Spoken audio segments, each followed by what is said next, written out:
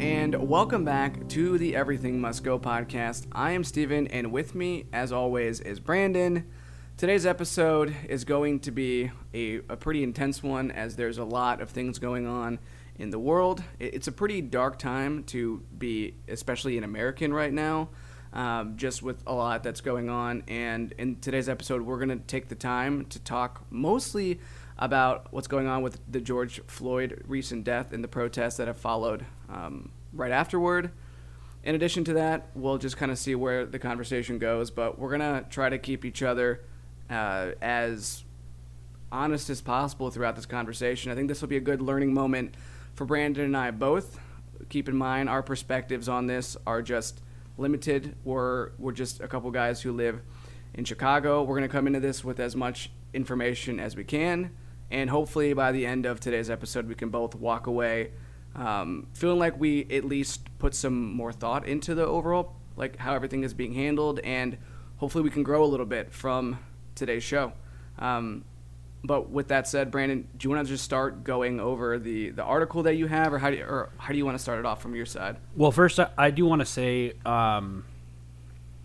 just to give my perspective a little bit on how I've approached talking about this, or how I choose to approach going forward with it. My intent, and I'm speaking specifically from my perspective, so I don't know if Steven feels the same way, or if he has a different point of view on this. When posting on social media specifically, there's been a lot of thought on, first of all, those of you who even follow this podcast or follow me know that I've had a love-hate relationship with social media in general, just because a lot of it, I think, gets used in a very disingenuous manner. And so when approaching my platform and deciding to speak on things, my hope has been to be more action-based than to, share threads and whatnot. So, for instance, if you're watching the live stream, you can look in the description of the live stream to see places that you can donate. I have been trying to donate up to $500 to different places, and I want to just right off the top encourage people. What I'm doing is, if you donate somewhere, if you can let me know where you donated to and the amount that you donated to, I'm matching it up to $500. I have about $180 to go to meet that goal. So I still have that much to give to this stuff. And so just kind of going with that, I think my hope has been to be more action-based than to be preachy, than to just share things and feel like that is enough, because as much as educating people or just talking about different things, I think, number one, sometimes it can be difficult for people to take in all that information, especially when you're just hounded by it over and over again. It almost becomes white noise, and I don't think that is what we really want out of this. We want people to really listen with a purpose. And I also think that it is one of those things that feels kind of like going through the motions at times, specifically for me. And so that's been kind of my perspective, and I hoped that through the podcast this week, Steven and I have talked outside of this about this situation, about things leading to this, and this was the time that we were going to actually talk about things. And I think that within that, I feel like there's more weight behind it. Like we're specifically sitting down to have this conversation with you guys along with us. And I guess even before I go into, the skeleton of the episode we talked about would be kind of going over the timeline of the events with George Floyd and what led into the protests and whatnot. Because I think it's, with all these clips circulating and stuff, it's hard to know what actually has happened.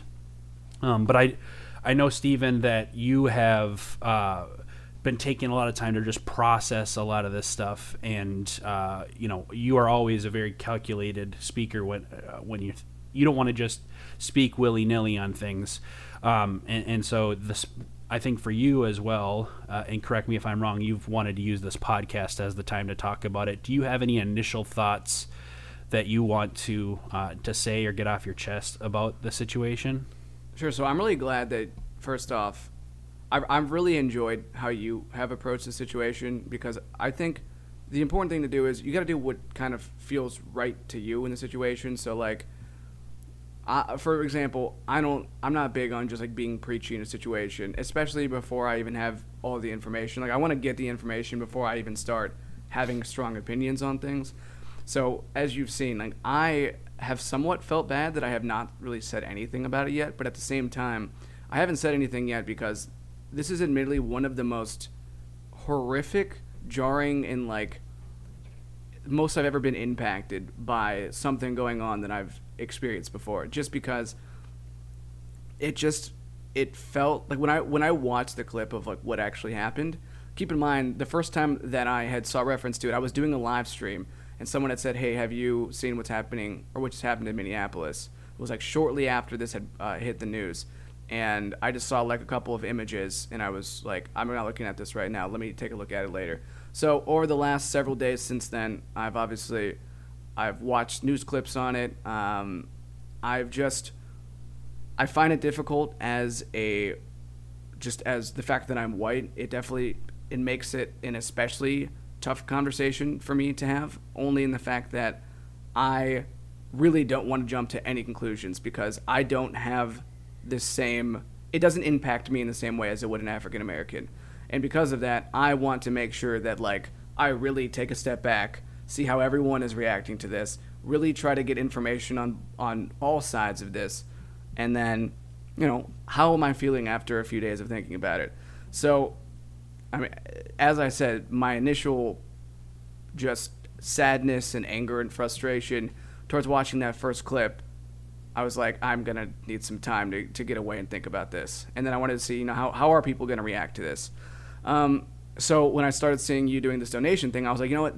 I really like this, because this does show, it's like you're taking an action. Because the thing I always talk about is people like to complain all the time. But the thing that people don't do enough of is they don't like seek solutions. They're more likely to just say, here's what all the problems are, but they don't have a solution proposed. And my frustration with that has always been like, I get it. It's okay to be upset, but things aren't going to get better until people have solutions on things. So, obviously, people can interpret what a solution to this is in a bunch of different ways, but one solution is we donate money to causes that have more ability to directly impact it than, let's say, just you as an individual. So, like, you can donate money to them. Now they're going to be impacted, and then other people might see that you're being charitable, and then they'll donate money. And for me, I even had to think, like, I had to take a step back for a second and even think, I don't want to make this in any way about me. Like, I don't want to donate for people to be like, wow, Steven's a good guy, he's donating. And I feel like the way that you did it to say, hey, if other people donate, I will match what you're doing. I feel like that was a really good way to just get people to, like, you're like helping multiple people like open up their eyes and showing like, hey, take an initiative on something. So I think that was a really good way of doing it. So I think I kind of want to use today's episode to just sort of take all this information that I process and then talk it over with you a little bit, knowing that both of us are sort of an outsider perspective, as we're not directly a part of the African American community. But the one thing I know that we can both agree on is how horrific this is, and how this is an example of people who are not treating each other equally. And I think we really focus on the police brutality aspect on this, but I think that this actually goes a step beyond that, and that the main issue in all of this is that we are not treating people equally, just across the board. We are just overall, humanity is having way too many biases, and they're just not treating people the same way. You learn as a kid, you want to treat others the way that you want to be treated, and yet as you become adults, you stop doing that. So that is Like, fundamentally, to me, that is like the overall problem in all of this is we pick specific people and we don't treat them the same way. And I feel like this George Floyd thing was just like a representation, like, of all of that, and all the protests that have subsequently followed afterwards is a visual representation of everyone's anger and feeling like there's been an injustice in their lives. Yeah, and I know that you said a lot of things. I just want to kind of reiterate one specific thing that you talked about, us not wanting to be preachy in any way. To kind of go back to that, I think part of the reason why I think that's important is because I think just when you think about human psychology, just think about when someone's talking at you, telling you how to live your life or what to do. A lot of times your gut reaction is to react defensively and personalize information rather than taking in what they're actually saying. Because the fact of the matter is a lot of this stuff has nothing to do with you specifically, but as a people, as a collective group of people, we have a responsibility to do things to make the playing field equal for all people, because we are all people. And so I really want, this is what I love about just having these conversations, is this is a conversation. This is a discussion. Hopefully Stephen and I will walk away with something. Hopefully you guys will walk away with something, but we're not talking at you. We're talking with you.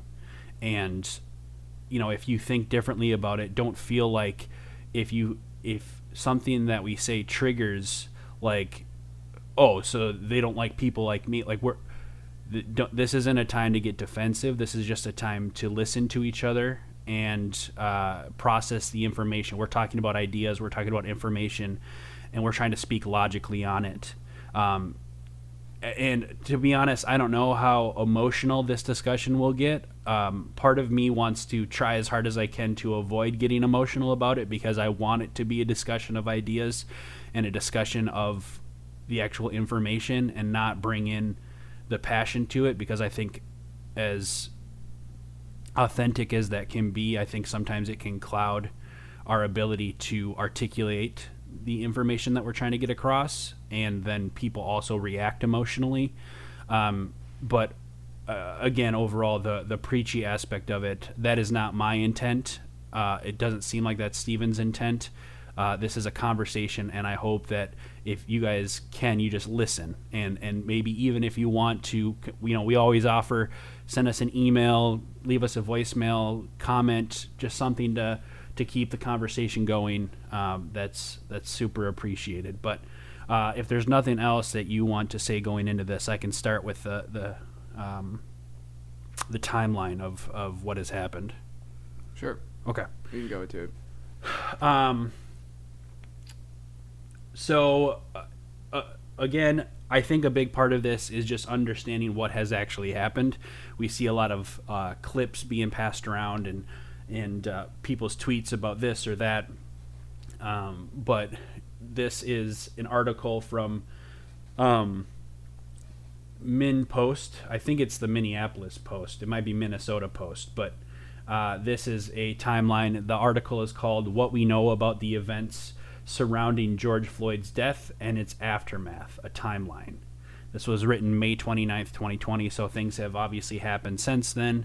I can't believe tomorrow is June 1st. That just seems crazy to me.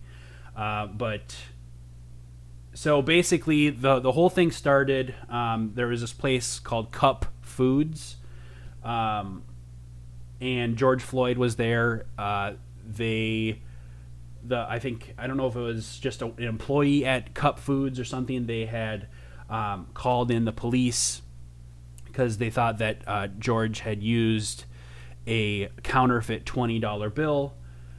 Two police officers. So it's a convenience store, specifically on 38th Street and Chicago Avenue in South Minneapolis. Two police officers arrived at the scene, identified a man in a car parked near the store as matching the suspect's description. That was George Floyd.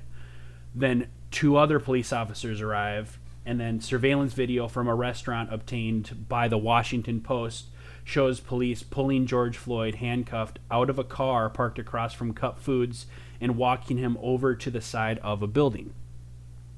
Then a bystander took a video. This is the one that has circulated very massively, showing a police officer kneeling on Floyd's neck for approximately 5 minutes as he struggles, telling officers he can't breathe. I think this has been edited. Wasn't it over 7 minutes that he had his knee to the guy's neck? Yeah, I thought it was 7 or 8 minutes. Yeah, okay. Like total, I think. That's what I had read. Yeah, that's what I had read as well. So the other three officers stood by. You can see in the video one officer, I don't know how to pronounce his name. It's Tao. Well, one of the officers you can see speaking in the video for people to back up, trying to get people to knock it off while people are arguing. He's telling you he can't breathe. Let off of him. He's detained. Whatever. And then Floyd eventually goes limp. The Minneapolis fire personnel arrived to find Floyd had been loaded into an ambulance by HCMC medics. I'm not sure what HCMC stands for. An off-duty firefighter who witnessed the end of Floyd's struggle with police had seen him go from struggling to unresponsive. Members of the fire crew got into the ambulance and found Floyd without a pulse. Attempts to revive him failed, and he was pronounced dead at 9:25 p.m. According to a Hennepin County medical examiner report that listed his cause of death as under investigation, Floyd, 46 years old. Early Tuesday morning, the Minneapolis Police Department announced in a press release that a man had died after a medical incident during a police interaction. And this is where I want to take a little pause break. This is part of the outrage to start. Like the first reaction almost feels like a convenient cover-up of sorts. A medical incident during a police interaction. We know from the video that was not. That's not how you describe that situation. Do you have any initial thoughts based off of that? Well, I didn't know what the initial crime was. Like I didn't know. Like when I initially saw the story, I didn't know that it was about a counterfeit situation, which makes this story way worse when you start knowing that this wasn't even. It's not like this was an armed robbery or something. This was a completely harmless crime, and especially when you give the complete context of the situation in the world that we're living in with such difficult economic times, it's very surprising to see that this would escalate to just like that was my thing was how did something so simple escalate so much? Because I've actually talked about before, I've seen counterfeit money when I worked at Disney World.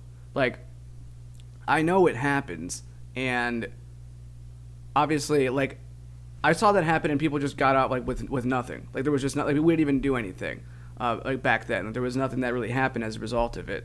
It's just like it doesn't happen very often. But to think that something like that could escalate to some man is now thrown onto the ground and literally suffocated. And you're right, the way that the story is tilted makes it come across like they wanted to downplay the significance of the entire thing. And yeah, you're right. Why is there so much outrage? It's because why are they downplaying this? Like clearly, what should have happened is the story should have been corrupt officer kills man for no reason. Because literally, that's like it's the story. It shouldn't have been about this man that died. It should have been this police officer that did this absolutely heinous thing, and George Floyd should still be here today. Yeah. And the other officers should have intervened in there, yep. And stopped it from happening. Like it blows my mind that there was officers, and you can hear in the clip, you can hear someone that says he can't breathe. Like, he literally, like, I don't know if that was, it probably wasn't an officer. I'm assuming it was just someone on the street who was like, yeah, it was recording bystanders. Yeah, they were Yeah. all, a lot of people were saying, get off of it. Like, he can't, I mean, he himself was saying, I can't breathe. Exactly. He was saying, So- you're going to kill me. Yeah. And just how any human, no matter what the circumstances, just like can hear someone say, I can't breathe and do nothing about it. Like what was the reason that it needed to be taken this far? Why, like, if nothing, like, why wasn't he just put into cuffs if this was such a big deal and just said, like, and put into questioning? Why did it have to escalate to violence? Yeah. Well, and I think more clips have surfaced showing that even before he was thrown to the ground, he was in the back of their squad car. And I don't know what he was doing in the back of the squad car, but it shows the police officers what it seems to be like they're attacking him while he is in the back of the car as well. So even before what ended up leading to his death, there was violence going on while he's sitting in the back of their squad car. The video you can't see much from it, but you see them reacting quite aggressively. And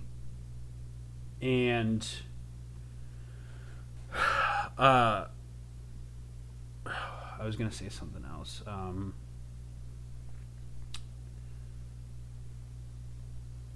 I'll just move on because I can't remember what I was going to say. But yeah, this so far it's already, you wonder when I talk about it, it seems like a convenient decision to mark this as a medical incident during a police interaction. It just feels a lot too inconvenient, especially with the history of how this stuff happens. You wonder if there hadn't been damning video proof of what actually happened, if that would have later been rectified, because we'll see in this timeline that they later on do rectify their statement. So the press release alleged that Floyd had physically resisted officers, something later called into question based on a nearby surveillance footage, which we've talked about. The quote is, officers were able to get the suspect into handcuffs and noted he appeared to be suffering medical distress, the press release said, making no mention of the police officer kneeling on Floyd's neck. So this is, again, the immediate, they're spinning this story in a certain way. The Minneapolis Police Department announced the Minnesota Bureau of Criminal Apprehension would investigate the incident. In a subsequent press release, the department announced the FBI would also investigate. Later, the Star Tribune's Liberjani, probably butchering that name, I apologize, reported that the Minneapolis Police Department walked back some of its earlier statements about the incident, saying they were based on preliminary information. I don't want to speculate too much. I don't know what exactly the preliminary information was, whether it was police officers giving incorrect reports, whatever. But it all kind of leads to the mentality that there's corruption within the police department, that they're out to protect themselves rather than protect the people that they kind of vow to protect. In addition, I don't know if you've seen this, but I've seen a lot of police officers come to social media stating this is the way that he was detained was not part of protocol. I saw one that said that you can't, like, there is something where you can put your knee on like their shoulder or their lower back, and maybe your knee slips onto a person's neck, but you never hold it there for like seven minutes. And another thing that, okay, I remember what I was going to say is a lot of times we talk about deaths in these circumstances. We talk about, it's difficult to be in a police officer's shoes when you have split-second decisions to make. But you can see this is a situation where this was a 7-minute long decision to ignore a person and put their life in danger. It wasn't a split-second impulsive decision. So, well, I think that this is one of those stories where pretty much everybody agrees that the way this officer approached the situation, like this isn't. There's been situations in the past where there's been a race issue and there's been like opposing sides. Like some people have said maybe it's not a race issue. Like this is one of the few times where I really don't know anyone who is going to flat out say that what that officer did was right by any merit. Like the officers, like other police officers, they'll tell you that was not the proper protocol. I mean, there's not even an argument to be made. Like clearly, what he did. I don't want to say that for sure that officer is an evil person, but all the evidence suggests to say that he's an evil person. Now, you make a good point, which is, I think for some people, it's really hard for us to understand what it would be like to be a police officer, because you get in these life and death situations sometimes, and you literally go in, like the adrenaline kicks in, and like you go into this completely different mindset. And so when you see some of the mistakes that officers make, I really do think that some of the mistakes aren't done because they're evil people, but it's done just because they're fearful for their lives. It might have it might be related to a race issue, but there is an element of when you're put in a situation in which you feel threatened, you might do something that you would not, like that goes against what your normal logic and your normal sound judgment would be. So when you look at that being a possibility, it doesn't connect to this situation. Like there's nothing in this situation where you can say, well, what he did, like you can kind of understand, like he was in a like what threatening situation was he in? What was the threat in the situation? He has 3 other officers there. Like, why did this? There's no way that the 4 of them combined could not like defend themselves in a situation, if a situation even had a threat, in which it didn't. There was never a threat in this entire situation, which is why, though, even we may not have any like direct evidence that has said like in the past this officer has been a racist. You can look at all of the evidence on the table and say, okay, there's clearly something here that seems to be a little bit awry, and that's why this situation in particular has made people take the most action of anything in recent memory. Yeah, I'll just because of what you talked about maybe there's not any explicit evidence of this officer being or having done things out of racism. I'm going to fast forward a little bit to Wednesday, because on Wednesday, Minneapolis released the names of the 4 officers involved in the incident. Derek Chauvin, who was the guy that had his knee to George Floyd's neck. Thomas Lane, Tao, that's the guy I was trying to reference earlier. I don't even know if I'm pronouncing that correctly, so I apologize. And then J. Alexander King. The guy, Chauvin, officer identified as having his knee on Floyd's neck, had been with the police department for 19 years and had been involved in several officer-involved shootings. That's reported by Andy Mannix. And Tao, who went through the police academy in 2009, was actually laid off and rejoined the Minneapolis Police Department in 2012 and was sued for use of force in 2017. The case was settled out of court for $25,000. So, and then the other one, King was hired in 2017 and Lane was hired in 2019. That's all it says about those 2 officers. But here is part of the case that's being built. You know, if you want to have a conversation about was this explicitly a racial thing, it's difficult to necessarily prove an explicit racism thing. But here is why it becomes a racial issue. Is you want to talk about implicit bias, something that you can't prove, but that if there is any ounce of a part of them feeling like, oh, when I get around a black person, I tense up a little bit, or there's something where I feel a little more fearful because of whatever my stereotypes are, my judgments are, my preconceived notions, it gets them to act differently in those situations. That's on the front end of things. So you can have a situation like this happen where a lot of the argument is if a white person was in that same situation, it would not have been handled this way.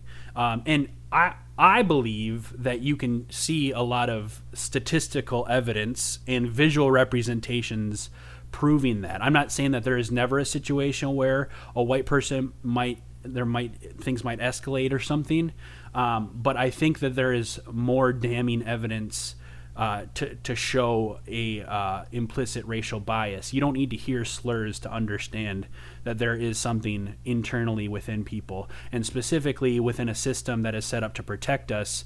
That stuff is not okay, because it leads to a situation where not only do they have the power to take people's lives, but then when it comes to justice, there's a system set up in place to not only protect white people, but to protect police officers specifically. And so you kind of see this when we talk about the convenience of how the report is done.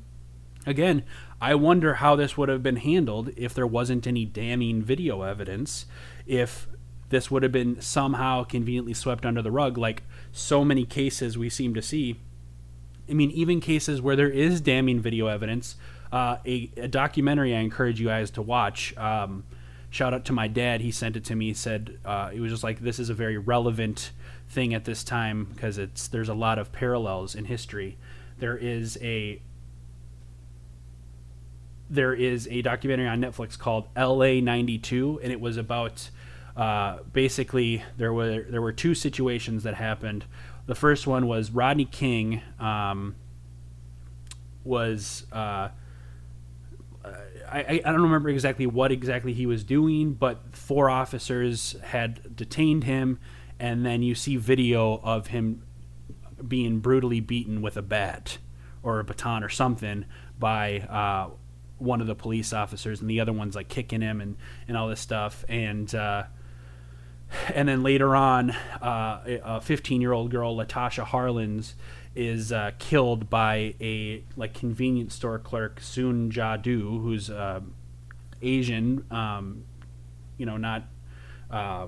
Do people consider Asian people white as well, or is that a separate thing? It's a separate thing. Okay.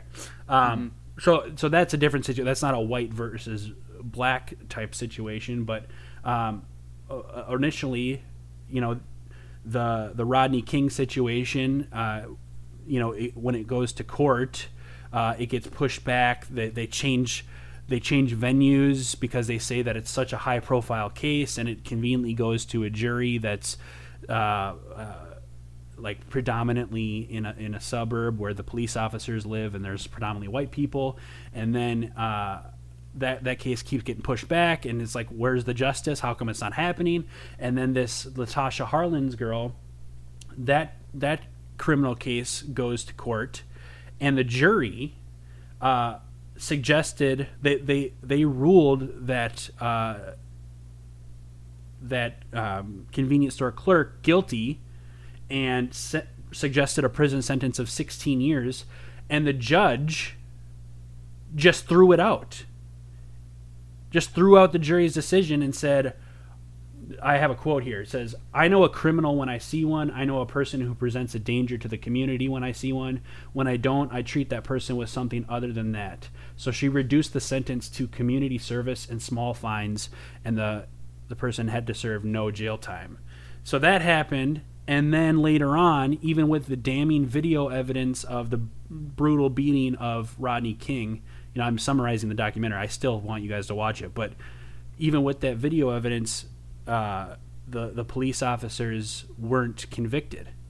And so it's like you see time and time again situations where the African American community feel like not only are they mistreated on the front end, but then the systems in place to provide justice for them are also failing them. So they're just swept under the rug, and they just have to bottle it up and deal with it.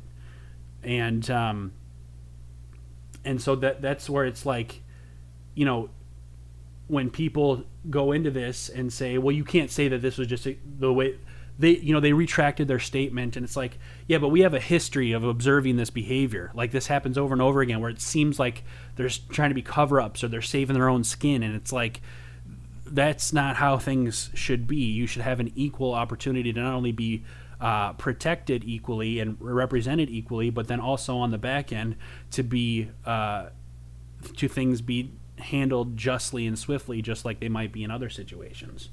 Well, I don't know if we want to get too far into the protest part right at this moment, but I think what you've pretty much just described with this documentary is it shows us as to why it has escalated in terms of the protests, the rioting. The whole thing is the direct result of people living in a society where they don't feel protected, they don't feel safe, which is sort of, it goes against what the entire police force exists to do, which is to protect the people.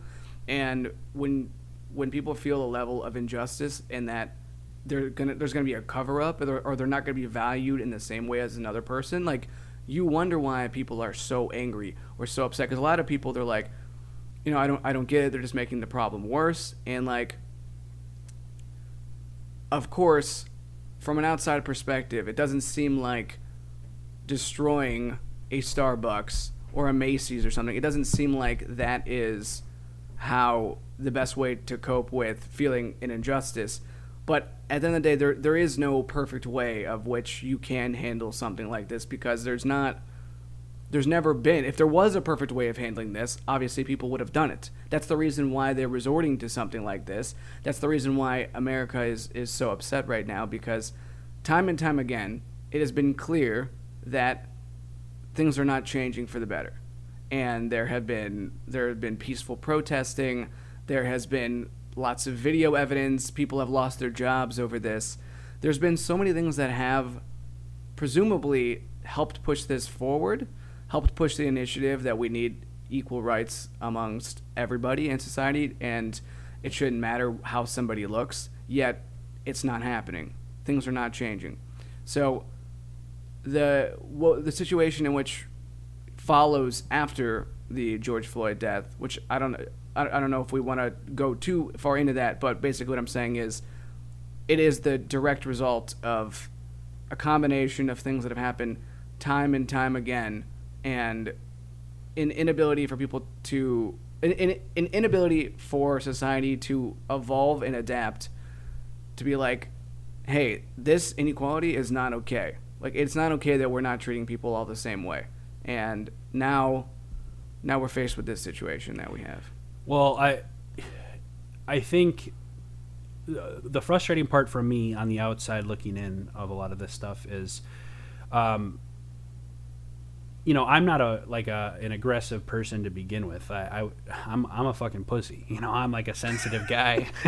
You know, like, those are your words. Yeah, I mean, I am. I'll fucking admit it. Like, I don't want to fight. Like, even in situations that might directly impact me, my gut instinct is to try to talk out of it. I'm not going to try to fight you about it or something like that. So, even though my immediate reaction, which is not being weak, to keep in mind too. I don't think that makes someone not necessarily like soft or something. We've talked about that before, but yeah. I get what you mean. Yeah. So you know, my gut instinct is like, I don't want to see things get to, you know, when it comes to protesting and, you know, riot and looting.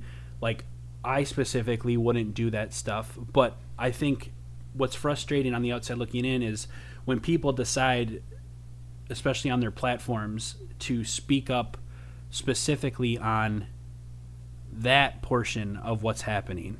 I saw a really good, Tommy Lauren or whatever, who's like a Fox News person, tweeted like, oh, so we're gonna loot and riot, how is that gonna solve anything as part of protest? And this Aisha girl, she responded, she said, well, they tried peacefully kneeling, you had a problem with that too. So it's like, you know, I don't understand how you can remain silent, and that's part of also the problem with, I think, you know, Donald Trump, how he has responded to things. And when you go back and watch that documentary, a lot of people were very critical of George Bush Sr. for how he responded to that situation, because he wasn't saying anything, wasn't like commenting, whatever. And then when he finally talked about it, all he had to say was, hey, we need to respond more peacefully and stuff like that. Like, that's all you... I feel like you have enough reason to be empathetic and understanding of how things could get to the point that they have, because things aren't changing fast enough. Like, it's been centuries of the inequality, and it continues carrying on, and we're complacent. I was watching The Breakfast Club with an episode of Donald Glover, who is also known as Childish Gambino. He did the song "This Is America," which is being used a lot in a lot of posts I'm seeing now. But he talked about how the election of Barack Obama as a president, in a way, has set us back. And what he meant by that was that because an African American was elected president, it gives people an excuse to say, see, racism doesn't exist. If it existed, we wouldn't have a black president. And so it instills the ability to ignore the injustice, the inequality that still exists, that's more deeply interwoven within our society, because you can't see it as explicitly. And so it's a really tough thing. And to go into this, you talked about a culmination of things, not even a historical culmination, but just as Trevor Noah described it, a domino effect. Number one, we want to talk about coronavirus a little bit. People were already pent up with a lot of stuff going on with coronavirus. Like, we don't know what's going on. We feel like we're hearing multiple things. Are we okay to go out? Are we not okay? People are acting like there's all these conspiracy theories, which I also find that ironic, that for people who swear up and down by conspiracy theories but have a hard time believing there's racism still existing or systems in place that are set up to help certain people more than others. It's like, it seems like a little cherry picking here. Like, you think the government's out to get you, but you don't think that the government could be out to get people of a different background. That's also a convenient perspective as well. But a domino effect. You had the coronavirus stuff. People are kept up inside. They don't know who to trust. They don't feel like they can trust their government and this stuff going on. And then you have what's her name? They talked about it in our chat, actually. Amy, trying to find her. Woman in Central Park. What was her name? It's Amy something. Hold on. I don't know. I can find it in a second here. Amy Cooper. So this just woman that was in Central Park, bird watching with her dog or something. I tried to find the original video, but an African American was walking in Central Park as well, and she threatened to call the police and said, "I'm going to tell them that an African American is threatening me or harassing me," or something along those lines. And Trevor Noah described this as that is a white person specifically knowing how the police are going to handle that situation and weaponizing that against an African American. That is an explicit form of racism that's shown. Like, people know. I mean, you can even say it about, I don't know how you feel about this, but I know that in a way, if I get pulled over by the cops, I can upplay my whiteness to try to get out of a ticket or something. Just like act totally nice, and I'm also just going to be treated like, I recognize that is a legitimate possibility. And this was a situation where there's a very explicit example of someone understanding that is the reality and weaponizing that concept. So that happened. So you got coronavirus, that happened, and then you also had the killing of Ahmaud Arbery in Georgia. Did you hear about this? Mm-hmm. Yeah, so you had that killing with video evidence, and it took months to get justice for this situation, where people there's video evidence of them chasing this guy down, and it was initially marked as self-defense when it was clearly they hunted this man. And so these things led up, and then you had this George Floyd video, which is such a I don't know if poignant or palpable. Like the video is just so, the image of it, of just like picture yourself in a situation where you're held down by 3 cops, and specifically one's got their knee on your neck, and you're just so helpless to do anything about it. Like, put yourself in that situation. You're explaining, get the fuck off me, I'm dying, and they're just not listening to you. You are helpless to your death by a person who has sworn to protect you. So all these things led to this.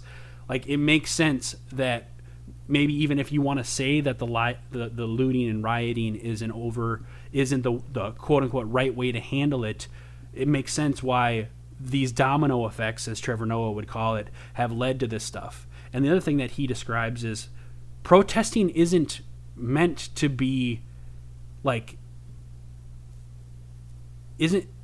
protesting in itself, the idea of it is going against the systems that are set in place. Like, you're saying the things that are there are wrong. So it's not supposed to be this like kept quiet thing. And that's a concept that I don't quite understand when people want to argue, you're not doing it the right way. Like you said, what is the right way to do it? In a corner to a wall where no one can hear you? That's very convenient for you, because then you don't have to pay attention to the issues. But that's the point of the protest, to say you guys need to pay attention to these issues because they're being ignored. There needs to be change within it. Well, then let's briefly talk about the protests then. That being said, because they've obviously hit Chicago, as they've hit most of the major cities in the U.S. at this point. I heard there was even some overseas, which I didn't. My brother had told me about that earlier today. So, like most places, like most of the major cities, there's been buildings getting just smashed with bricks or just any objects. There's been things set on fire. There's been spray painting. And these originally started in Minneapolis, and they've spread throughout the entire country. And now it's more of a physical representation of the anger and frustration in society. And let's also not downplay another very obvious thing that's going on right now, which is that we are also in the middle of a pandemic, which a lot of people have been stuck inside and have been told what to do with their lives by the government over the last several months. So there's already, there's an increase in unemployment. There's people who have just a little more stir crazy. There's already a lot of people who really feel frustrated and out of control of their lives right now. And of course, when that happens, it's not a surprise to me to see that people are maybe more aggressive during this protest than some of the ones prior.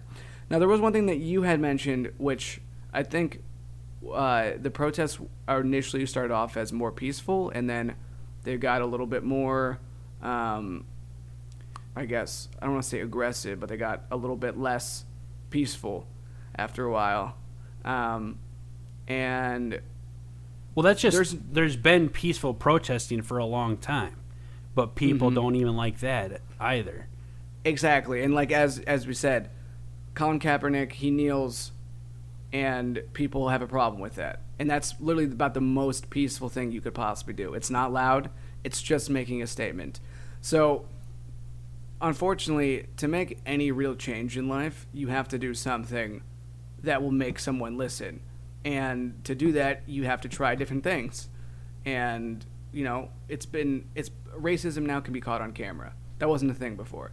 So that's one thing that it's like, okay, here's examples of it. Don't do this. Well, we see one of those get posted to YouTube, and then a week later we see another one get posted to YouTube, and then a week later, and you think the more we see of these, you think eventually we're going to stop seeing the race issues, but we don't. So then we see people kneel, people don't like that, people get violent, people don't like that.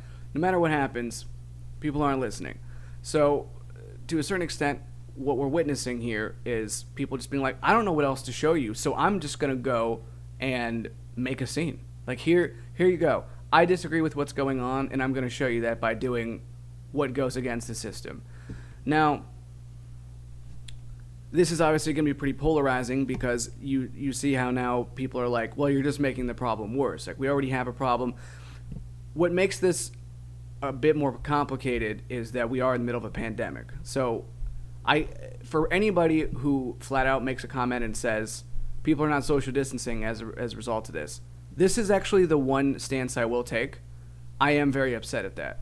I am upset that social distancing is not taking place because the actual spread of a disease is going to, like, a lot of people will lose their lives. And I think that everybody's best interest is we don't want people to die over this. We don't want people to we don't want this to spread and, like, infect people all over the world again. We want to cut back on the coronavirus. That part of it is unfortunate, but the overall idea of the protest and what's happening here, I don't think anyone has a right to say that they're doing the protests wrong. Because as we've said, we don't know what's wrong. The only thing that I will agree is wrong is the potential of a disease spreading from a lack of social distancing. But that is actually independent of the protest itself. And I feel like less people are even talking about that, to be honest with you. That's just another part that has crossed my mind on it that worries me. But these places, we can build back a Target. We can rebuild a Starbucks on the corner. Is it unfortunate that local businesses by good people that just own businesses throughout the city that have no affiliation to the event, is it unfortunate that they're getting their stuff destroyed? Yeah. Would I kind of hope that if they were going to do this, if within the protests, like maybe it was more targeted of like specific places where people felt like that specific place was the issue, like the police stations and places where they felt more direct impact and less just random places. I mean, I don't think that protesting is calculated. Like, I don't think that protesting and rioting is not really calculated. It's just causing a scene, and that's what's happening here. We're just seeing people who are tired of how things are going, and this is the way they've decided to do it. And I don't think it's any of our rights to say that this is just wrong. Like, maybe if you're a member of the African American community and you want to specifically say that you don't like the way that it's being handled, like, everyone's obviously entitled to their opinion on it, but it's hard to say what a proper way of doing this is. And though it's hard to watch, like, it breaks my heart to even witness some of the stuff that's going on and knowing how many people are affected by this, we have to make a change. Like, this is completely unacceptable that we live in the year 2020 and we still have what seems to be race issues that should have been eradicated centuries ago, and yet it continues to be very problematic, even with the ability to. We have so much information right at our hands, and the fact that we still make these terrible judgment calls is pretty despicable. So, yeah, that's kind of my thought on just the overall protesting and rioting side of it here. I do think there probably are some people within it who are taking advantage and just like stealing a bunch of stuff. Like, okay, well, I guess I'll just take advantage of this here. But I just don't know how anyone can really make the judgment call on what is right and what is wrong in a situation, because what is wrong is the race issue and lack of equality in this country. One thing I want to say too is, well, first off, just about the coronavirus thing, you specifically took a stance on you're upset with the social distancing aspect because obviously during a pandemic it's very dangerous for this virus to be spread around. To be frank, the only reason that I have made a specific decision not to be part of the protests was for that reason. But part of me is also morally asking, I don't agree with putting other people in harm's way, because I think it's another version of the same issue where you're like not giving a person a chance to have their own freedom to be separate from that. But at the same time, with this specific issue, the people that are out there protesting are making the decision to take a stance on something separate and say, I will risk this because it's more important than the possible life that I have or the contraction of this. And I don't even know that I can take that strong of a stance on that, because I don't know how you weigh those things out and say that this one is more important than the other. I have made a specific decision within myself, but I also I can respect people that are explicitly making the decision to say that's not as important than fighting for the equality of all people. In addition, I think it's difficult to entirely qualify or quantify the reason why rioting and looting is specifically done. It could be, understanding if there is any like calculated thought behind it. It could be understanding that unless you do something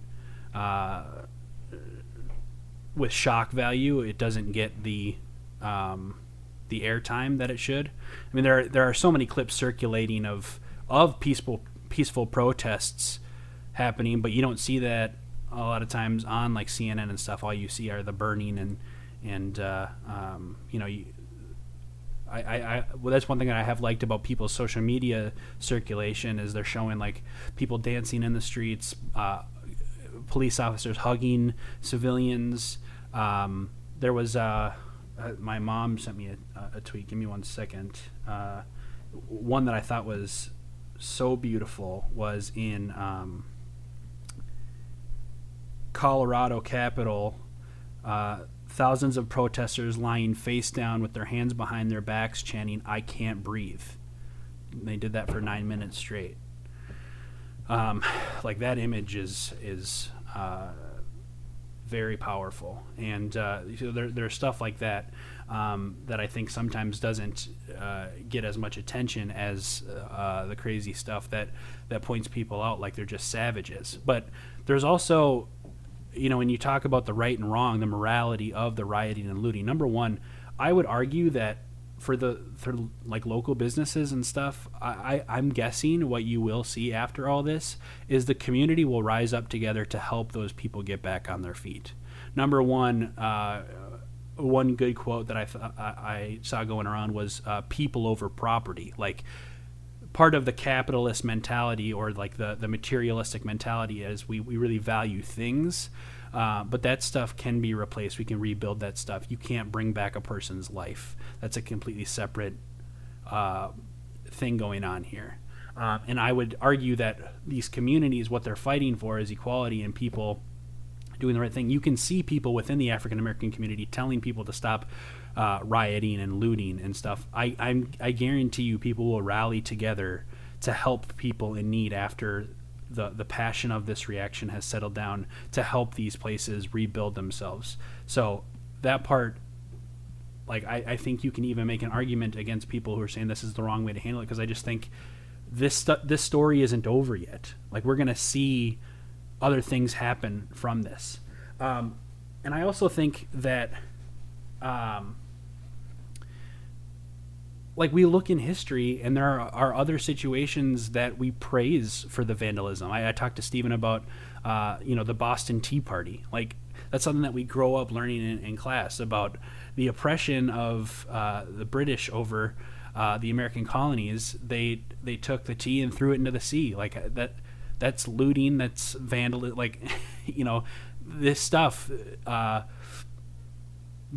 things have happened over and over and over again, and people aren't being heard. And when we talk about also the qualifying of why this stuff is happening, I think look at the mental health of a community who is constantly ignored and is constantly put down.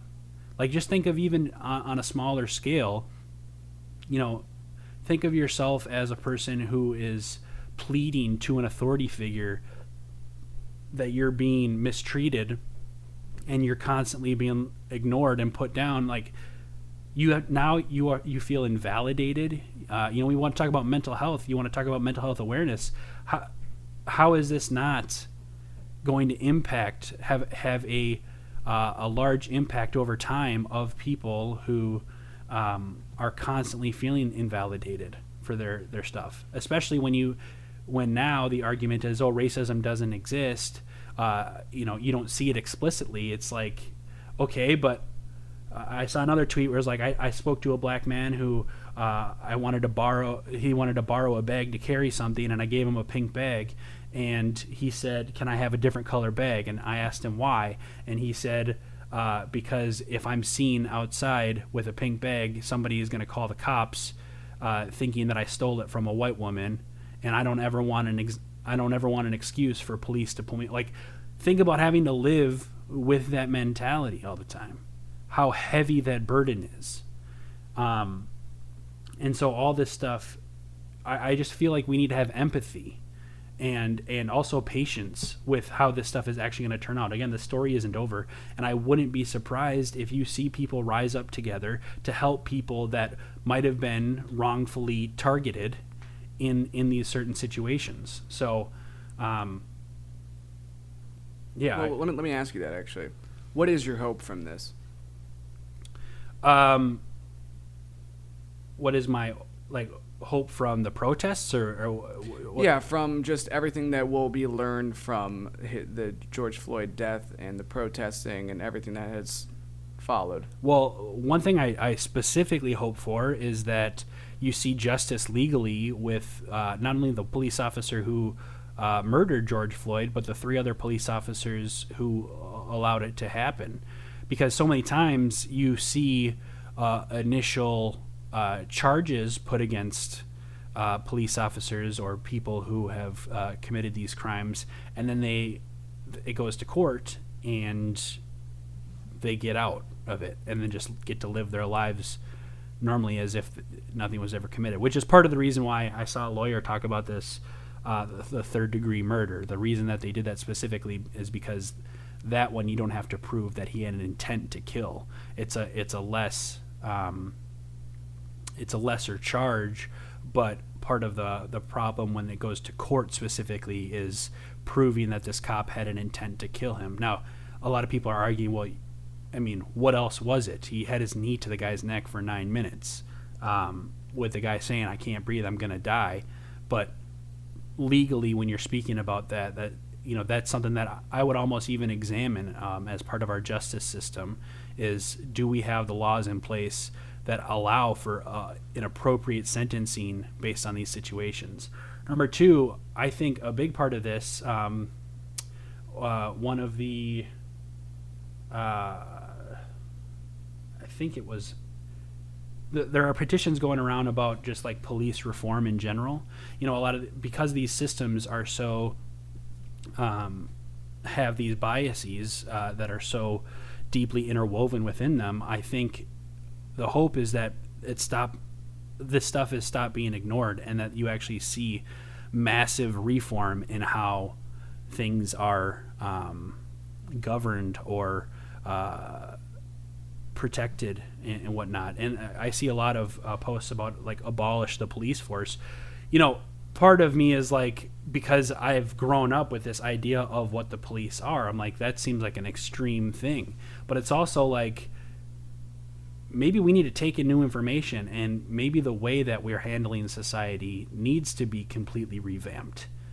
Like, maybe we need to be thinking more radically, because even if we've made progress, you can make a very strong argument that the progress has been too little and many times too late, after lives and lives and lives are taken with no justice. So I guess I don't know the specifics, because I'll hold myself accountable that this specific situation I've become incredibly passionate about and whatever, but I also feel like I'm 28. It's not like this is the first time this has happened in my life. So part of me is like, why did it take me so long? Like, I want to hold myself accountable to that. And in learning exactly what specific is within our systems, the institutions that are perpetuating the inequality. Like, I would like to continue learning about this and see what my part can be in changing that, and also the people that are in the leadership positions to get these changes, I hope that they're fucking heard. Like, the people that are standing for equality among people, I hope that they're listened to, and that you have other people in charge that stop arguing and stop waiting for their turn to talk and just fucking listen and then make a change out of it. But yeah, I'll stop there. What about you? What are you hoping for? I mean, I I agree with most of everything that you. I mean, I agree with everything that you just said. I guess the only thing is all, in my own words, just to add on top of it. I do hope that we. I hope that's like as simple as it sounds. I just hope that something actually gets better, that maybe this happens less often.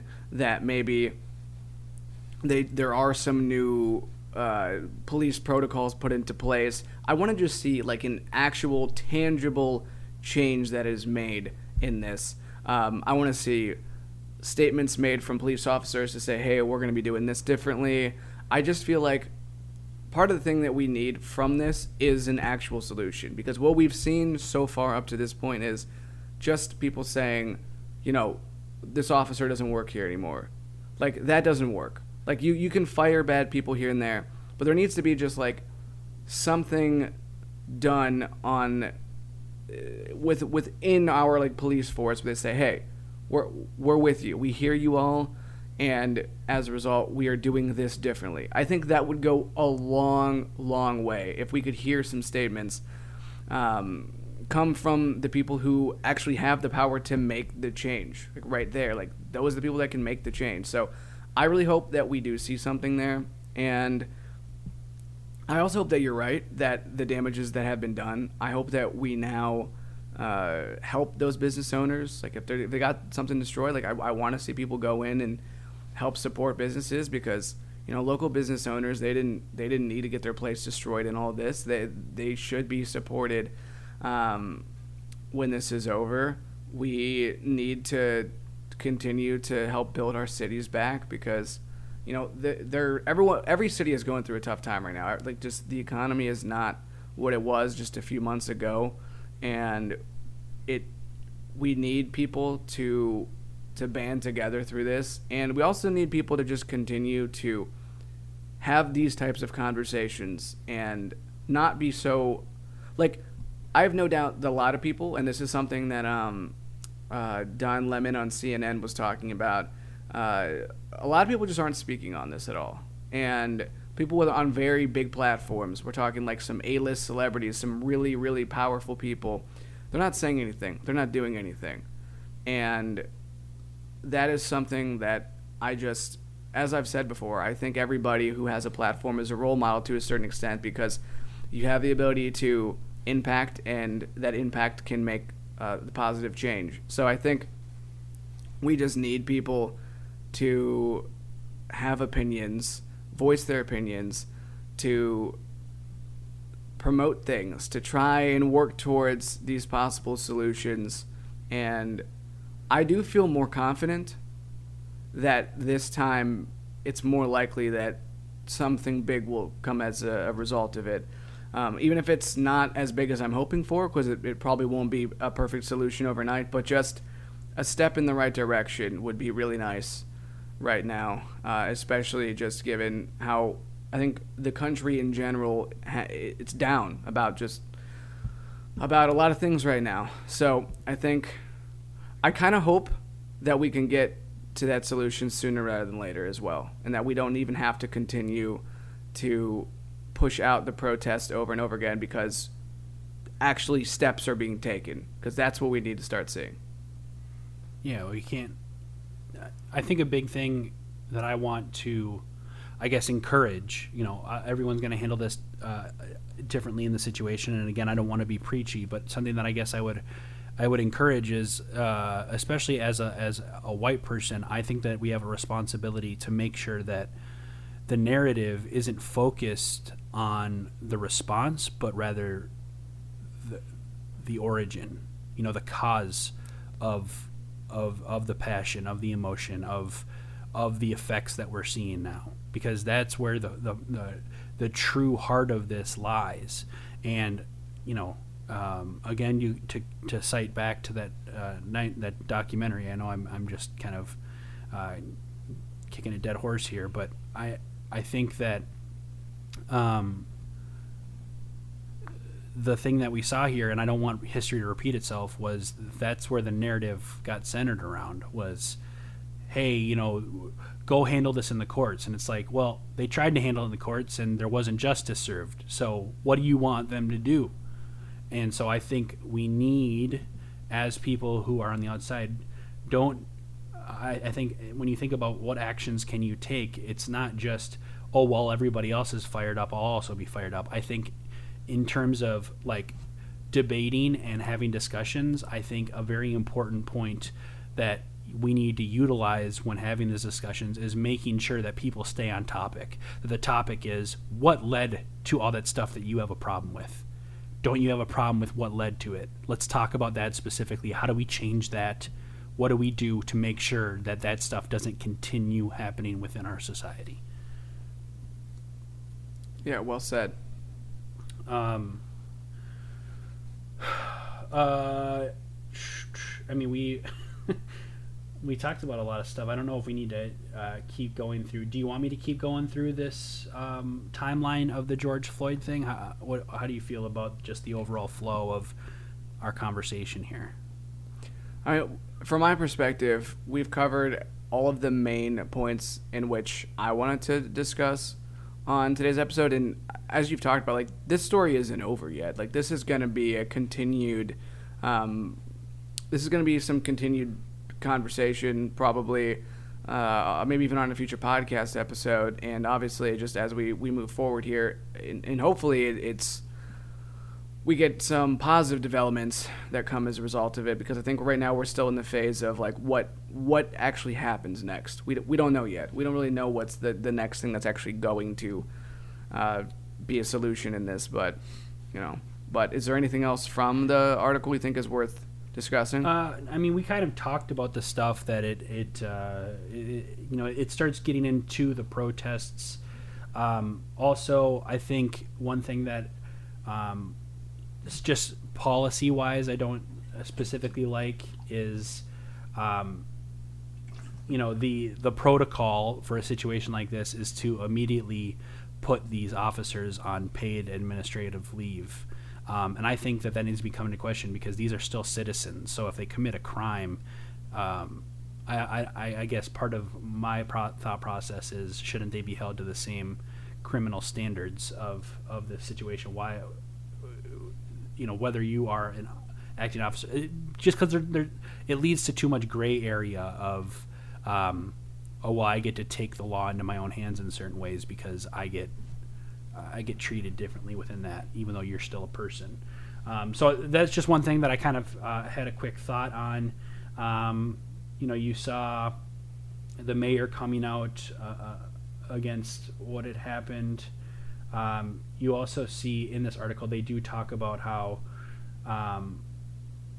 this article makes it out like the protests were getting, like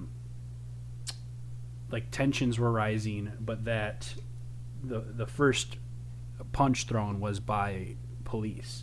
That tensions between protesters and police erupted. Police attacked protesters with tear gas, rubber bullets, and flashbangs. This is a tough situation because it's, you see people using evidence saying, no, this is what happened.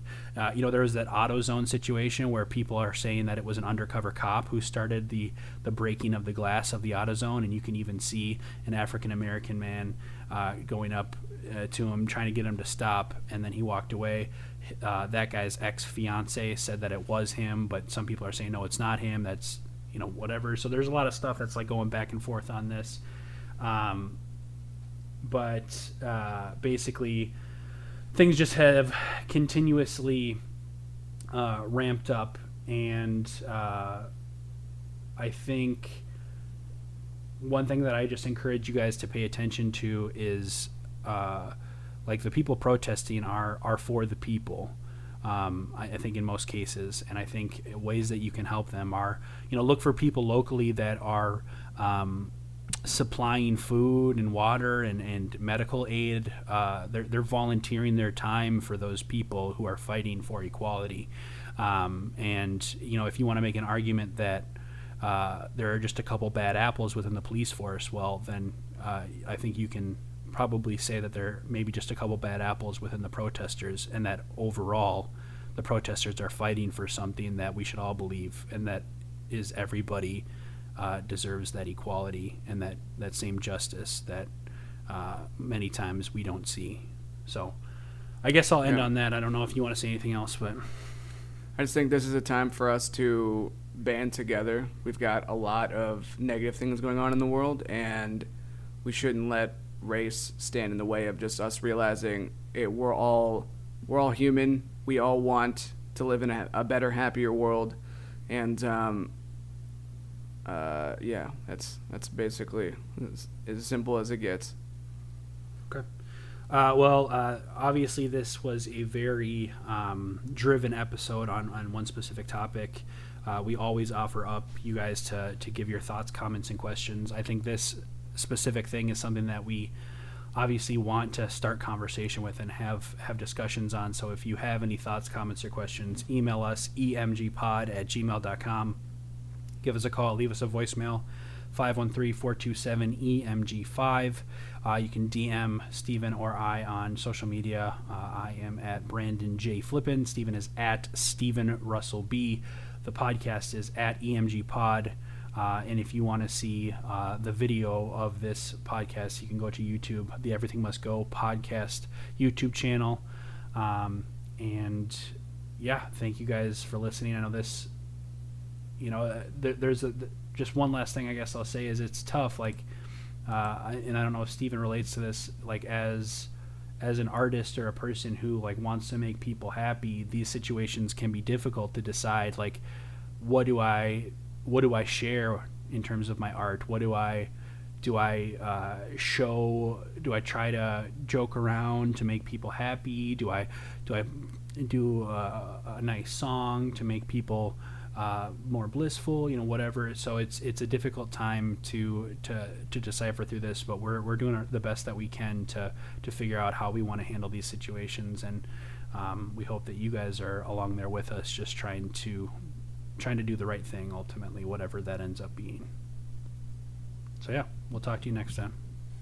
Take it easy.